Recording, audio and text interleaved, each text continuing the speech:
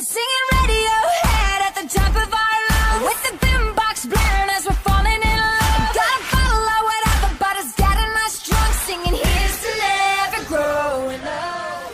Welcome to What She Said on 105.9 The Region. I'm your host, Candace Sampson.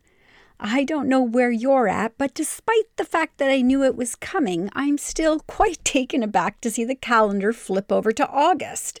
I feel like I have not squeezed enough out of this summer yet. So if you're freaking out that there are only 4 weeks before kids are back in school, consider this your reminder to take the time to have some fun before routines settle in again after Labor Day. But for now, coming up on today's show, Tara Tang is an embodiment coach who works in the intersections of spirituality and sexuality. She helps people find their way back to their bodies, overcome shame, and dismantle purity culture in a way that is in alignment with their values and beliefs so that they can build a healthy sexual ethic and thrive in freedom and wholeness. RBC She's the Boss this week is profiling Amber Cadeau from Be Blue Bijou.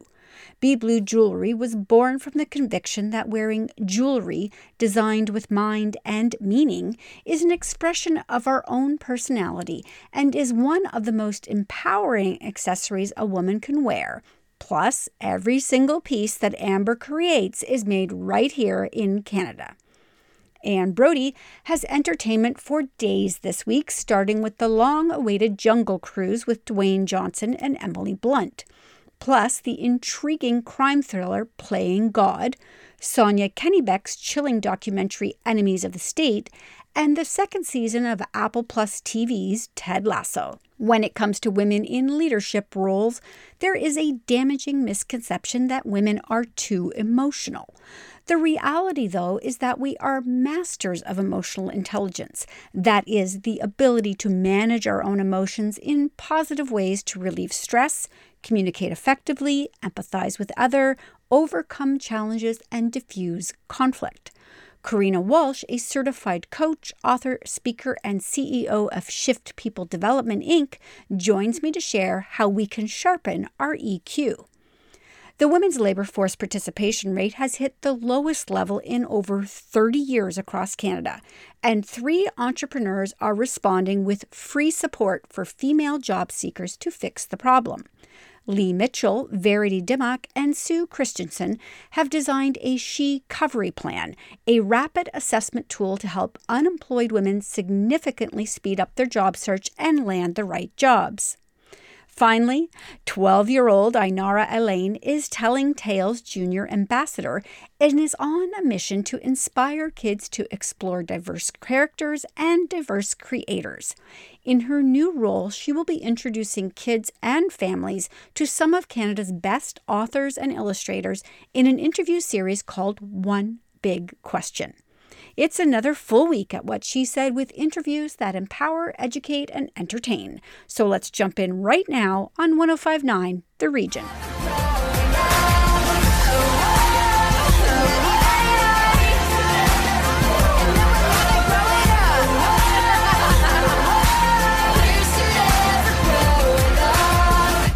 You threw your head back and you spit in the wind. Let the walls crack, 'cause it lets the light in. Let them drag you through hell. They can't tell you to change who you are. My next guest is an embodiment coach who works in the intersections of spirituality and sexuality. She helps people find their way back to their bodies, overcome shame, and dismantle purity culture in a way that is in alignment with their values and beliefs so that they can build a healthy sexual ethic and thrive in freedom and wholeness. Tara Tang came to this work after witnessing her generation's struggle under the oppressive confines of the purity industry's movement of the 90s and 2000s, bringing with it all the broken relationships, sexual dysfunctions, autoimmune disorders, and sexual violence that ensued as a result of abstinence-only teaching that left us with an unhealthy obsession with virginity and lack of sexual ethics in our relationships. She joins me today to discuss purity culture. Welcome to the show, Tara. Hi, thanks so much for having me. I have to tell you, I felt a little bit ignorant on this one. I had not really heard about purity culture. So How would you define it? Yeah, so purity culture, I mean, we have been shaming women for their sexuality forever. This is not a new concept. Under the system of patriarchy, women's bodies and women's sexuality in specific is one of the first things to be shamed and to be controlled. But the way that purity culture, as we see it here in North America, especially as it reached its height in the 90s and 2000s, it's very unique. It was very, very driven by the religious movement. It was very driven by abstinent only teaching, but it goes so much deeper than just don't have sex until you're married. We hear things like true love waits, and we hear things like your body is a temple or save yourself for marriage. But it goes so much deeper than just whether or not you choose to be abstinent, whether or not you choose to, whether or not you have sex or not. It goes so much deeper into policing the clothes that women put on their bodies, the way that we would dress, the way that we would walk. It goes so much to say your body really isn't your own, and you have to be responsible for the sexual decisions of other people, because at the end of the day, it's you who makes the choice whether or not somebody else, we would say in the purity culture movement, they stumbled or not, whether or not somebody else viewed you as a sexual object or not. Quite honestly, it put the onus on women rather than opening up the conversation saying, hey, really, we all have to be responsible for the choices that we make and the way that we treat one another. We treat one another's bodies. We engage in every interaction we have, in every relationship we have, sexual or not, in a way that honors the full personhood of that person, rather than just seeing people as sexual objects for us to consume. What are some of the ways that purity culture then, I guess, weaved its way into society in the 90s and 2000s that is causing so much damage now? Well, I don't know if you remember this. This was for me, growing up. I think I was 12 in the year 2000 when the big millennium change happened, right? I was about 11 or 12 years old. I remember that night so clearly. And some of the things that we were talking about in pop culture around this time, we had celebrities like Britney Spears and Jessica Simpson were front and center. And what was the big conversation about that? Whether or not they were saving themselves for marriage. And I'm using air quotes here, right? Because this was mainstream conversation. This was the tabloids. This is what we were all talking about. Is she having sex? Is she not having sex? These very intimate and private conversations we were having on a collective scale about what? Women's bodies. And we go so much deeper because some of the things that I was explicitly taught in purity culture and growing up in the church in this time was that my body didn't belong to me. My body belonged to my one day assumed husband that I would have. And at about the age of about 13 years old, I was being asked to pledge my virginity to somebody that I had never met, would maybe never get married, but their body already belonged to them and not to me. Around the age that I was coming into puberty, before I even had a boyfriend, before I had my first kiss, we were telling women that their bodies didn't belong to them and they belonged to somebody else, right when girls were coming of age, when they were still basically children. Yeah, one of the things before this interview, I was reading into purity culture, and one of the things that struck me was that women were told, not to have a sexual feelings or identity. But of course, once they got married, they were supposed to be these really hypersexual beings for their husband. You're supposed to take care of all of your husband's needs. And I've heard this preached and taught, even to the point that you aren't allowed to say no, and your body doesn't belong to you. Women weren't even taught about things like how their menstrual cycle worked, how fertility worked, how anything in their body worked, because they did not have bodily autonomy. And to your earlier question of how does this impact us on a collective, like societal level, it's really not surprising to sit back and see, oh, we live in a culture and a country where we have to have something like the Me Too movement to talk about the massive collective problem of rape and sexual assault, because culturally we have this idea that we don't know how to have proper, healthy sexual relationships with one another. We don't talk about bodily autonomy. We've pushed it all under the rug. We've shamed it. We've shoved it into the shadows. We've taught abstinence-only sex education, and we haven't really talked about consent, bodily autonomy, negotiating our boundaries, negotiating what we feel healthy with, and when is a good time to engage in something sexual with another person, and when is not. And more importantly than any of that, your body belongs to you only. Your body cannot be controlled or owned by another person, period, end of discussion. And that's the biggest thing that was not taught, that was missed in purity culture, which for so many people was the bulk of our education coming of age. And clearly this affects women in a deep way. Mm-hmm. But as you're saying this, I'm thinking this has contributed to a lot of the toxic masculinity out there as well, that we're seeing. So this affects the men in our lives and their ability to cope in a healthy relationship. And it does men a huge disservice as well, too, because under purity culture, we were taught, men can't control themselves. So even if you see a woman's shoulders, it's just too sexual. A man can't help himself but be overcome by his sexual urges, and he might just want to rape her, rather than having a conversation about boundaries and consent and caring for the human dignity of the individual. We've just treated all men as absolute horn dogs, pardon me, but complete and total horn dogs that have no sense of ethics or self-control. And that's just such a terrible way to view another human being. And so where does this toxic masculinity come from, right? It's dehumanizing on both levels. And for people who are from the LGBTQ plus community, like myself, there was no understanding or space for that, because it was only assumed that it was only ethical or right to have sex within a marriage. And then the purity culture also was at the point where it only defined marriage between a man and a woman. So it left out so many people and controlled the bodies of so many people and set us up for failure in the way that we have our relationships. Many of the clients that I work with now are trying to heal from purity culture. They're trying to feel safe and at home in their bodies again. And whether you grew up in purity culture or the church or church adjacent or just part of the wider society, most of us have broken relationships with our bodies. We struggle with body image. We compare ourselves to one another. We see problems like racial tensions based on the body. Every injustice in the world begins with the body. Racism, sexism, homophobia, transphobia, fat phobia, ableism. It all begins with the way that we perceive our bodies and dehumanize one another in our bodies, rather than returning to right relationship with one another.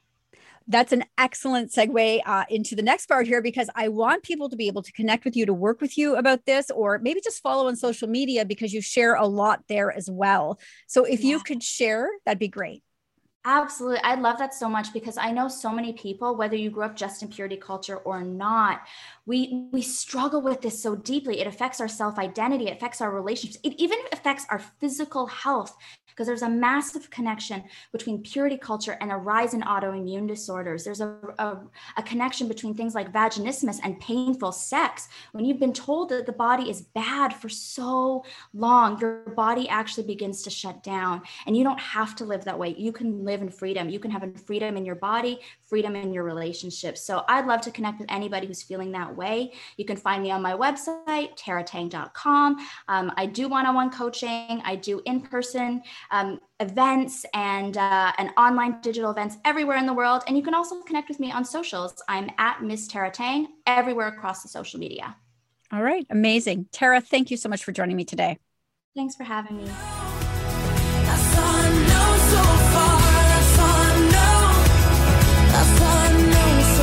I will be with you till the world blows up. More with Candace Sampson and What She Said coming up on 105.9 The Region.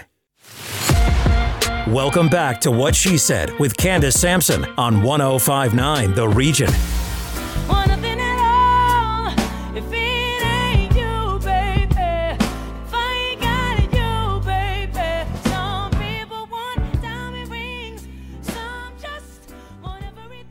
Joining me now for RBC She's the Boss is Amber Cadu from Be Blue Bijou.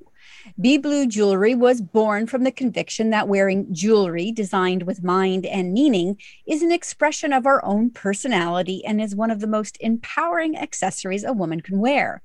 Every piece Amber creates is made right here in Canada. Welcome to the show, Amber. Thank you for having me, Candice.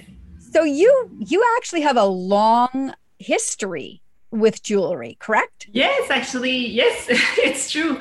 I'm born in France, and my grandparents and great-grandparents were actually jewelers. So I'm a family of jewelers.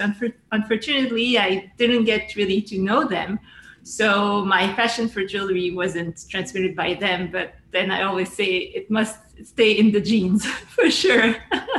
So what prompted you then to start your own business? Was it because it was in your blood, or was there a moment where you said, this is what I meant to do? Well, at a young adult age, I figured out that, the big companies were not for me. It was not, like according to my character. So I knew that I wanted to be an entrepreneur. I was fascinated with restaurant business, and I wanted to have my own restaurant and eventually my own bar or my own club in the around my 18s. So actually, before my jewelry business, I had a restaurant business, and I owned a big coffee shop. And so I was, starting into the restaurant business. And after 2.5 years, I realized that something was missing, like something was not creative enough for me. So, and then this first business experience didn't go as great as expected. So let's say it turned sour, which I think is a great, it's a great learning curve as well. So, and this is when I was in front of a white page for myself. And I said, well, what is there that I like about, the businesses? What do I want to do? How do I want to do it? And why not take this opportunity to create really the life and the company, that will allow me to live, the way I want, doing the things that I love. So I wanted, to be creative. I wanted to travel. I wanted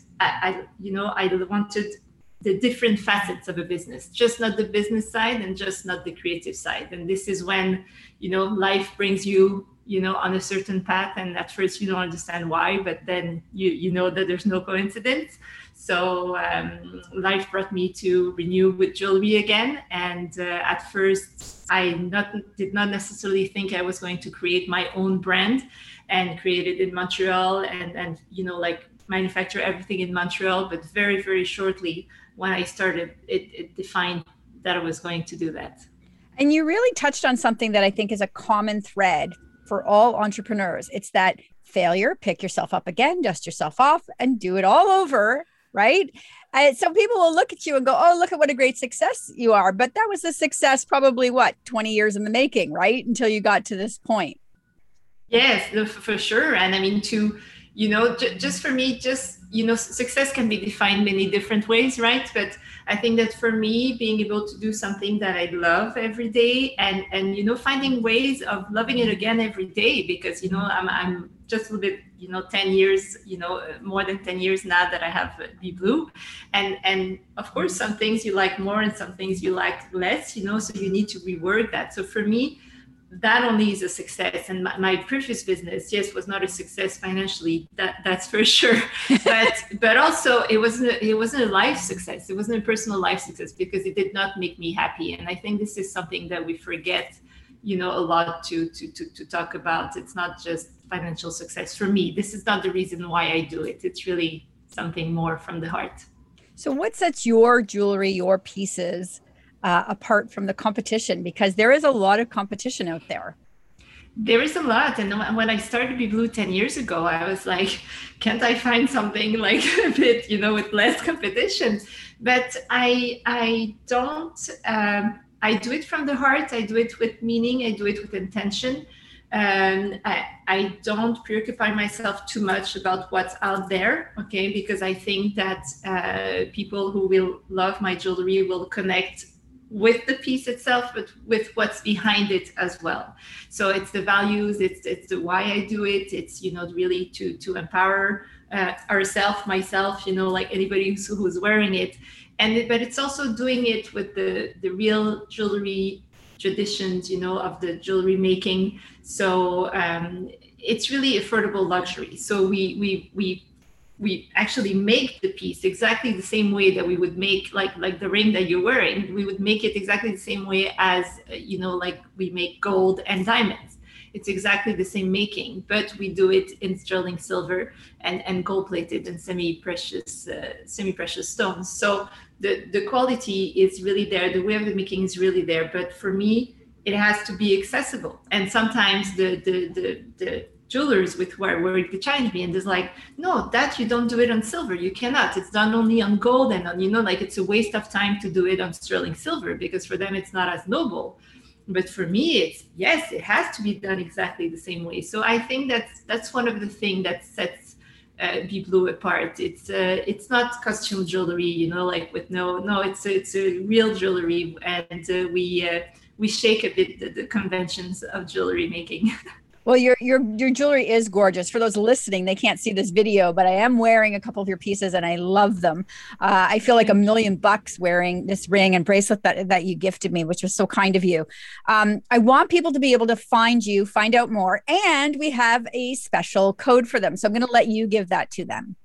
Yes, so please visit our website, bibeloujewelry.com or bibeloubijou.com. Both work, and you can follow us as well on Instagram with the handle Bibelou Bijou, and on Facebook, the same. And if you like the jewelry at checkout, you can use the code Candice15. It will be thank you, for this opportunity. It's really great, Candice. Wonderful. Okay. So thank you to Amber from Bibelou Bijou for joining me today. And thank you to our sponsor, RBC. RBC is here to support you through digital first solutions, advice, and services that go beyond banking to help realize your true potential. Because owning a small business takes something special. That's why RBC is behind you every step of the way. Visit rbc.com/business. If I ain't got you with me, baby. Said nothing in this whole world don't mean a thing. Prisoner, locked up, can't get you off my mind, Lord knows I tried a million times. Oh, why can't you just let me go? Joining me now with the latest in entertainment is Anne Brody. Anne, what do you got for us this week? Got lots for you, starting with the big event of the week, which is Jungle Cruise, which is available on Disney Plus with Premier Access, but also in theaters. And it stars Dwayne Johnson and Emily Blunt, which everyone knows because they've been making the circuit on American talk shows. So they play Frank and Lily. Frank is the pilot who is going to take Lily up the Amazon River to find the tree of mythology whose leaves can heal all of humanity's ills. So that's the basic story of it. There is so much energy between these two. It's so fun. It's not romantic, but it's sizzling. She won't take no for an answer. This is the 20s, and she's a feminist and an academic researcher. So she's looking for botanical cures. And this one, she had to steal the map to get there in England. I want to be clear. This is the 1920s, right? Yes. 1920s. Because we are in the 20s again, Anne. Yeah, I know, but barely. Anyway, so they come across every kind of threat you can imagine. Horrific snakes, water creatures, natives who attack them. And then further down the road, they come across these really vividly dressed indigenous people, and they're captured and they're threatened to be cooked and eaten. And then we find out that Dwayne Johnson's Frank hires them to entertain his cruise when he takes them up the river, but he forgot to unbook them. I mean, there's quite a bit of fun in it. A lot of people won't like it because it's what it is. I mean, it's a fun, silly, graphic special effects heavy actioner. And I mean, I like that. I think it's really fun. I'm totally down for light and silly and funny. And I just, The Rock, Dwayne Johnson, The Rock, he is so endearing and so sweet. He just seems like a nice person. And Emily Blunt, her acting range to go from a Quiet Place to Jungle Cruise to Mary Poppins, she's incredible. He chased her relentlessly. She didn't answer his first call, but eventually he just wanted Emily Blunt and nobody else. But I got to tell you about Jesse Plemons, who plays this Russian sort of pre-Nazi submarine guy who's also after this tree. And he's got this old ornate kind of steampunk submarine. Oh my God, he's hilarious. He's actually funnier than they are. Well, I'm all in. I love Disney. I love their movies. I'm all in for this. It's just a little bit long for kids. If kids can tolerate a long sit, that's fine. All right, let's talk about Playing God. Oh my God, that is so good. It was unexpectedly deep. I thought it was going to be some sort of black comedy. It's about two twins who were abandoned by their father, and then their mother died when they were very young. And they're con artists. They had to become con artists as children, as toddlers. So they're pretty capable by the time they reach adulthood. So they decide they're going to bilk this local billionaire whose daughter died, and he can't stop grieving. He's tried everything New Age. They find out about him. So they tell him that they can cure him by introducing him to God. Now, they have a family friend who runs a disco rollerblade palace, and he's going to play God. He's very good at it. It's Michael McKean. And his assistant, get this, Jesus, is going to do all those special effects. So it's Jesus and God. And it always happens high up on a tower. It's very clever. I really, really enjoyed it. And that's on, where is that on? That's in some theaters and on TVOD. God bless TVOD. No kidding. For those of us who are not ready to be in theaters, we've still got TVOD. Yes. We only have a couple of minutes because we spent so much time on Jungle Cruise, but let's quickly get to Enemies of the State, Ted Lasso, and Small Town News. Oh my God, that's a white knuckle ride, Enemies of the State. It's about Matt DeHart, who was an anonymous and Wikipedia alleged leaker. The FBI was after him. He's American, and he was arrested on child pornography charges so that they could get into his computers and whatnot. Anyway, so this kid claims his innocence. His parents claim his innocence. He runs away, not only hands himself into the Russian embassy in Washington, he runs away to Mexico, and then he defects to Canada, all the while proclaiming his innocence. Oh my God, his parents are so down with him. And then the hugest twist I think I've ever seen in a documentary at the end. Wow. And the Enemies of the State is where? TVOD. All right. And finally, Ted Lasso, I'm assuming second season. Oh yeah, it's so good. Do you watch it? I have not seen it yet, but I have heard cute. I've heard people raving about it. Yeah, it's so definitely on my list. And Small Town News, where can we catch that one? That's on HBO or Crave, and it's a great story about small town news in the middle of the desert in California, and it's got all the usual stereotypes of newsrooms. It's wonderful. All right, so you've got these plus more on whatshesaidtalk.com, and you are going to be back next week with more entertainment for us. You betcha. You betcha. See you then, Candace. Thanks, Anne.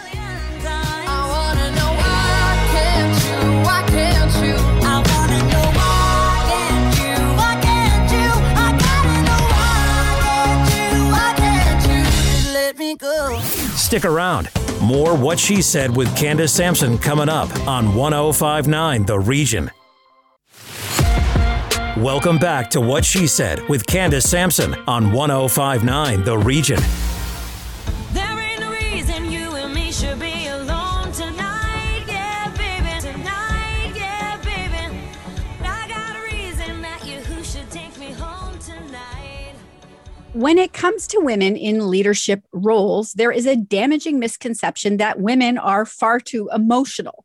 The reality, though, is that we are masters of emotional intelligence. That is the ability to manage our own emotions in positive ways to relieve stress, communicate effectively, empathize with others, overcome challenges, and diffuse conflict.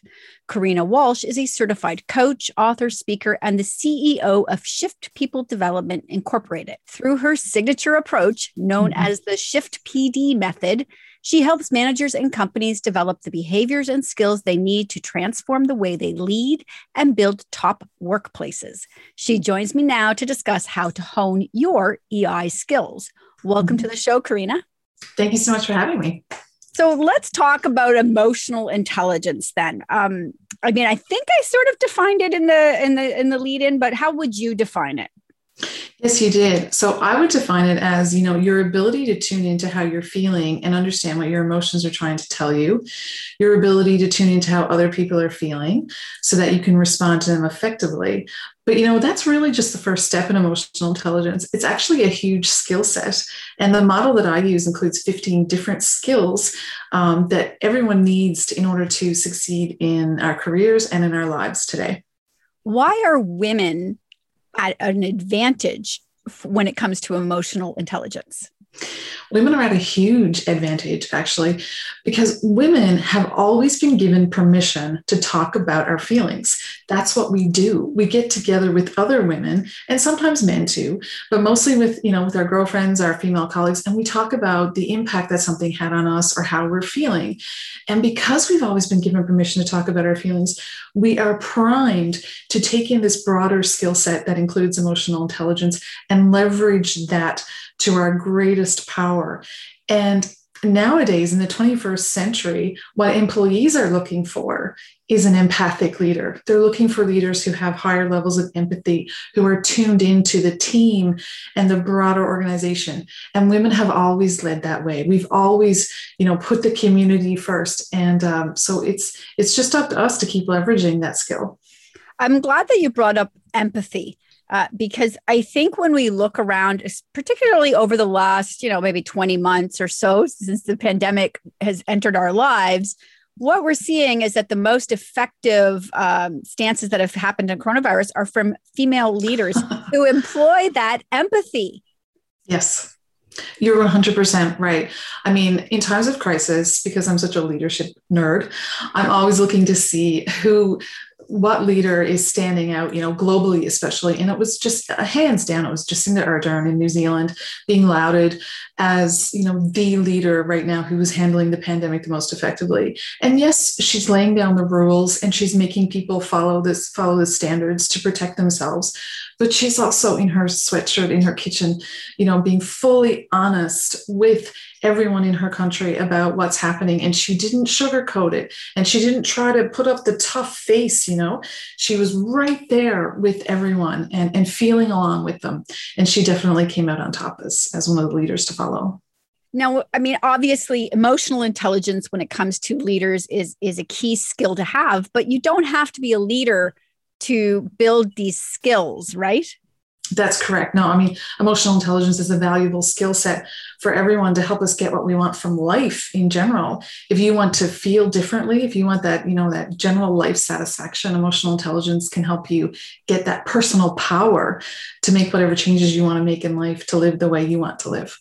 I'm curious if you found a shift in the space since the pandemic started when it comes to developing these skills. So there was a huge shift even before the pandemic started. Companies are definitely recognizing the power of emotional intelligence, especially for their leaders. And now, I mean, since the pandemic has happened, it's nothing like a crisis to help us realize what's most important to us in life. So yeah, I think people are taking stock of what really matters to them right now, and they're making decisions differently. Employees are not going to stay with the company that doesn't put them first. And we're making decisions on a different scale now because we recognize just how fragile and precious life really is.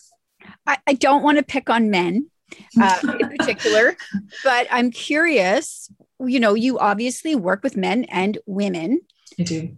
Do you have a harder time getting men to tap into their own emotional intelligence? Because I think there's probably years of conditioning that men shut that out of their lives. You're absolutely right. There has been years of conditioning. Fortunately, what I see with my coaching clients is that when we get into a private one-on-one session, men are just waiting for someone to give them permission to talk about how they feel. So they actually open up in a one-on-one setting quite quickly because, I've built up trust with them. If they've agreed to work with me, there's some sense of trust there anyway. So as soon as they're given permission to talk, they do actually, which is quite a relief. And it's really unfair to men that they don't have that permission the way women do. Let's talk about the shift in the workplace then, from a place that's maybe not working on their emotional intelligence, and then a place that is using emotional intelligence with their employees and stuff. How would you compare those two environments? Yeah, it will be pretty obvious, actually. The organizations that are not, maybe don't even know what emotional intelligence is, or they know what it is, but aren't working on it, aren't helping their employees develop it, you're going to see a lot more conflict, for sure, because people are not self-managing and self-regulating properly. There's always going to be some disagreements in the workplace. It's how you deal with it that matters. And if you deal with it in an emotionally intelligent way, you're going to see probably less engagement, like less employee engagement, generally unhappier employees. Whereas if you go to a company, and I'm blessed to have some really amazing clients who collectively are really high in emotional intelligence, generally, there's more employee satisfaction. There's better decision making. There's more empathy. So people generally feel that their voices are heard, and there's way less interpersonal conflict. It doesn't mean that things are perfect. It doesn't mean that you're never going to have a little blip or a little conflict over here.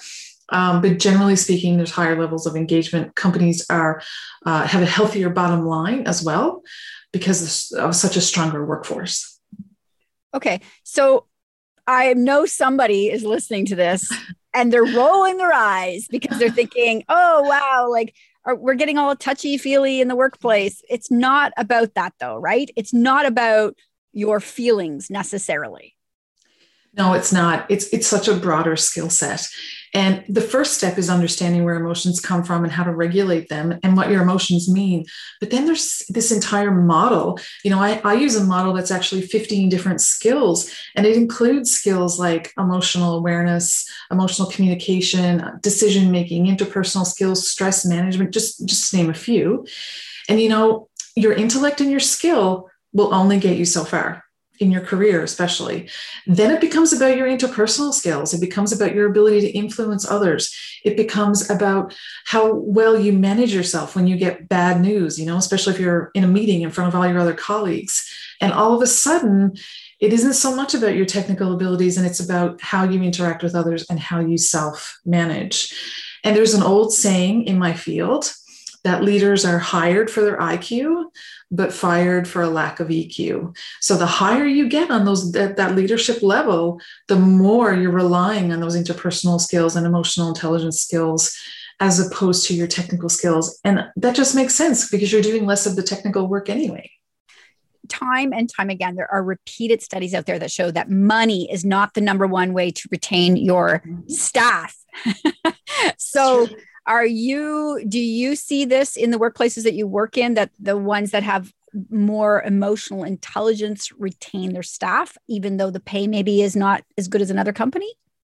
Definitely. Employees have definitely left roles. I know this from my own experience, but also from the research. Employees will leave a role sometimes for the same salary or even less salary if the leaders in that organization don't have that emotional intelligence and they're just dealing with some bad managers. So obviously that would cost a company a lot of money if they're having a lot of turnover and employees are leaving because of the management practices or the lack of healthy leadership.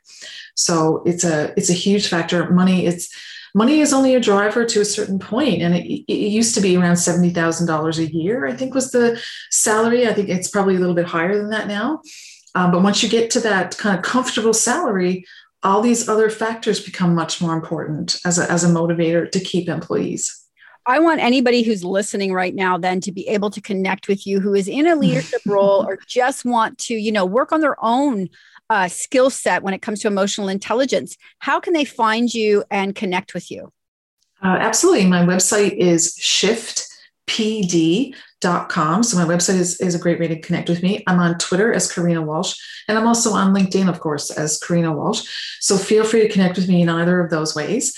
And I'm happy to share resources, happy to have a conversation with anyone who wants to chat. Amazing. I thank you so much for joining me today. This was great. Thank you for having me.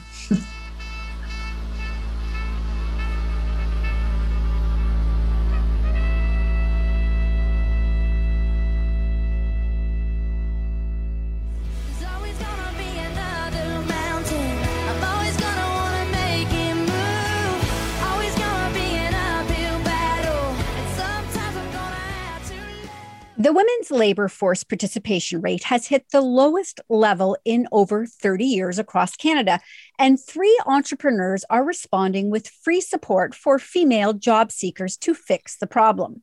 Lee Mitchell of Women in Biz Network and Be Happy HR, Verity Dimmock, and Susan Christensen of My Career Launch have designed a She-Covery plan, a rapid assessment tool to help unemployed women significantly speed up their job search and land the right jobs across Canada. Joining me now to discuss is Lee Mitchell and Sue Christensen. Welcome to the show, ladies. Great to be here. Thank you. Thanks for having us. Okay, I want to talk about the problem very briefly. I think we all know what the problem is, but let's sum it up right now. What does it look like for women? Yeah, that's a very good question. So, women in the last 18 months have gone through an incredibly challenging time, both emotionally, professionally. And what they're experiencing is, first of all, in terms of the labor market, women were predominantly in service-based industries that were hit hardest by the pandemic. And as women of color also were hit in a way that was more so than men have experienced. So, really, they're juggling a variety of different issues in their life. So, perhaps they've lost a job and they're trying to figure out a way to figure out the new job market.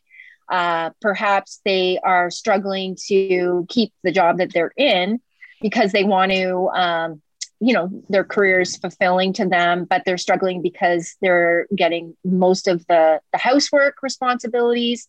And I won't even talk about single moms. That's another huge challenge. But let's, those that are marginalized in any way are getting the hardest impacts. For those that are transitioning and figuring out, what they want out of life, I think a lot of people have looked at, different places that they want to live in the world, and reevaluating their purpose. So with all of these challenges, both within the home and also within their work and possibly being laid off, there's many areas in which we want to help women to get from surviving to thriving.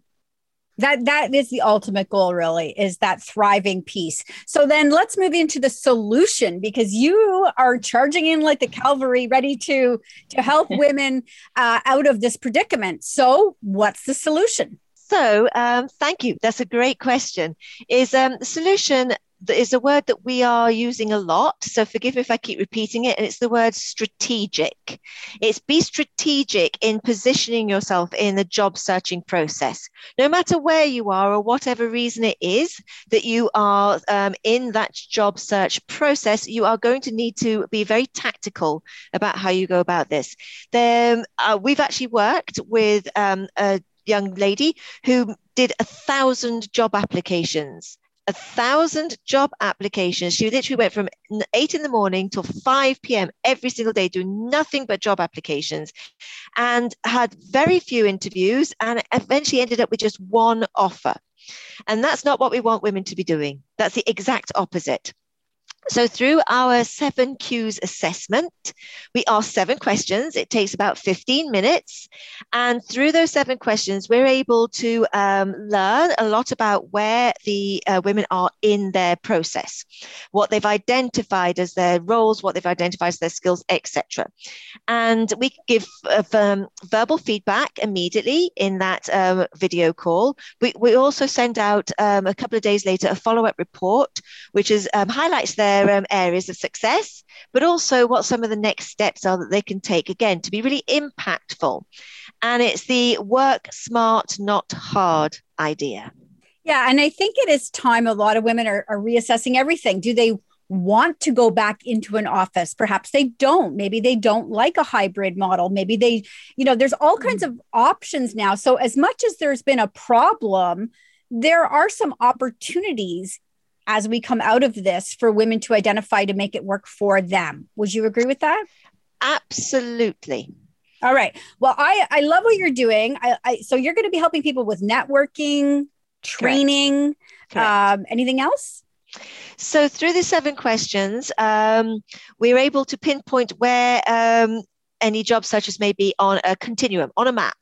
And our map has got various stages. It's a roadmap that Verity and I have developed. And there are 5 key stages to really being able to push that job searching process forwards to get to the job that you really want, not the job that you're just settling for, but the job that you really want, and to get there in a timescale which is actually feasible for you. So through those 7 questions, it depends on what comes out of those 7 questions on then which skills and tools that we're able to provide, and which feedback that we're able to provide, and guidance and coaching. All right. I want people to be able to connect with you then. My goal here at What She Said is to make sure that I am lifting up my listeners and getting them in touch with the right people. You are the right people. So where's the website? Tell me about social. Where can they go? Sure. So if anybody's interested in finding more out about the actual assessment itself, drop us an email. It's ever so easy. It's hello@mycareerlaunch.ca. But we've also got various social presences. For My Career Launch, please do follow us on LinkedIn, and it's My Career Launch. Lee, over to you for yours. Yeah, so we've posted the press release that indicates what the challenges are, how far setback we have been in the 30-year low, and how we're going to support. So you can reach us through our website, Women in Biz Network. The program is showcased there. You can also follow us on social media at Women Biz Network across all of your favorite social media channels. All right. Thank you for joining me today, ladies. I think this is so important, and I'm so pleased that you came on to share this, because it's going to be invaluable for women looking for work as we come out of this pandemic. So thank you for joining me. Oh, it's a pleasure. Thank you for having me. Thanks so much.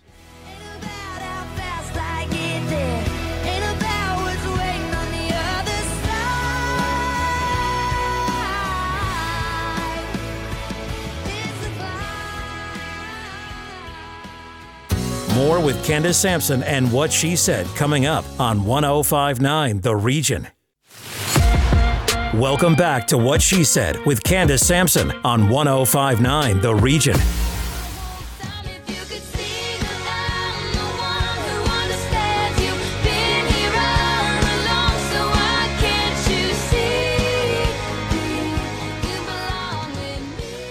Since 2009, Telling Tales has introduced Canada's leading children's authors, illustrators, storytellers, and musicians to children and youth. The free signature festival and year-round programming is designed to inspire both avid and reluctant readers. 12-year-old Ainara Aline is Telling Tales' junior ambassador and is on a mission to inspire kids to explore diverse characters and diverse creators. In her role, she will be introducing kids and families to some of Canada's best authors and illustrators in an interview series called One Big Question. Ainara joins me now to discuss. Welcome to the show, Ainara. Hi, thank you so much for having me. Well, first off, this is a very exciting role for you to be taking on. How did you come to be involved with this? Well, yes, it definitely is. And, I actually kind of heard about the Telling Tales Festival through school before I started Ainar's Bookshelf, my Instagram account. They always had like programs and flyers and that types of stuff and like book clubs. So when they reached out to me, I was shocked, and it was just a definite yes. And then I wanted to start reviewing and interviewing more Canadian authors, and they wanted more diversity. And I think it was just a perfect fit. And yeah, so we sort of combined our superpowers, and now I have Ainar's One Big Question. That's amazing. And so I am going to assume that you are a big reader. Yes, I definitely am. And do you have some favorite books right now that you're currently reading? Well, I am currently reading Maya and the Robot by Eve Ewing, and I am just finishing Marcus Makes a Movie by Kevin Hart. All right. Incredible. So tell me then more about Telling Tales. What do they offer to young readers? All right. Well, Telling Tales is a year-long festival with lots of programs. Usually it's kind of like in school, but it's just this really fun program and events. They have a main event in September 21st to September 23rd. Registration opens in August, so make sure to check it out. And it's just, it's a super fun thing. And my interviews for Ainar's One Big Question are also on there. So tell me then, what is the one big question? Actually, it depends who I'm interviewing and what their book is about. It's always something different, but it's always one big question. All right. Then let's talk about a little bit about diversity in literature. Why is that so essential? I think that it's essential for both people of color or kids of color and also people who aren't of color, because it helps you step into another person's shoes or sort of explore different cultures and backgrounds that you might not have. And it's also good to see yourself represented in ways that you haven't before. And it helps you believe in yourself, because if you're seeing people that look like you doing amazing things, I think it kind of helps you believe that you can do those amazing things too. It does throw back to that expression, you can't be what you can't see. So you need to be able to see people in those roles in order to see yourself possibly doing it, right? Yes, exactly. All right. So how does this empower kids then? Because this is ultimately what it's about, right? Is giving kids that, inspiring them, empowering them. How does Telling Tales do that? Well, it helps them to sort of like get into reading and not only think of reading as a chore, but more of a fun activity that can just help you in school. Because, even if you don't want to be a writer or a librarian or anything like that, no matter what you do, you're going to have to be reading. Maybe you're reading instructions or you have to write out essays or something like that. It can always help you no matter what you're going into. And it's also just really fun. I know that a lot of kids don't really like reading. And I personally think that if you find the right book that you're really into, that about a subject that you love and that you're passionate about, it will help you get into reading. And even if it's graphic novels, I know a lot of people say that graphic novels aren't real reading, but they are. And because, there's not a lot of words, it helps boost your vocabulary because they're using bigger words. So I think that once you're reading and once you have a book and you're enjoying it, it's a good thing and it can help you in so many ways. Okay. The last thing I want to talk to you about is how kids can get involved and how parents might encourage their kids to get involved if, say, they're a little more drawn to their screen.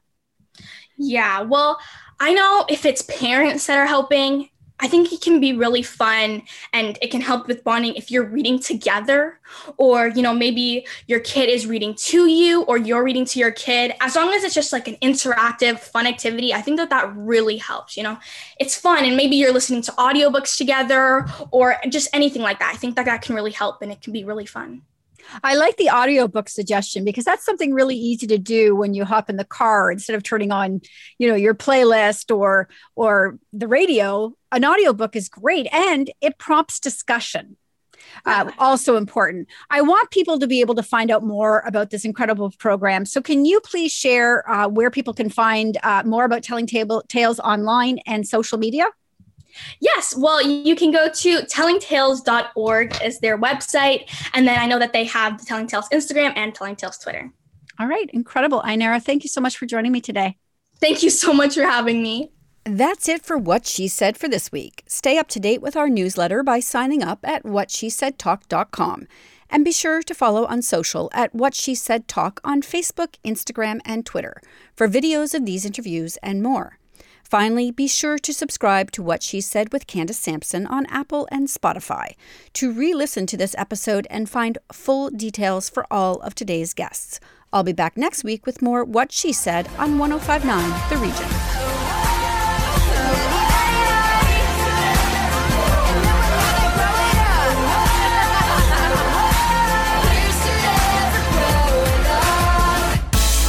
Previous episodes of What She Said on 1059theregion.com.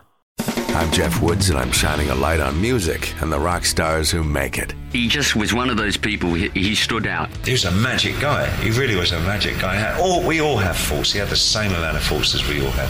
This was before Led Zeppelin. Robert was full on. I mean, he was Led Zeppelin without the band behind him. He had the hair, the jeans, the whole thing, you know, and he was amazing. The Records and Rockstars podcast, heard around the world and yours to hear wherever you get podcasts. All the episodes from jeffwoodsradio.com.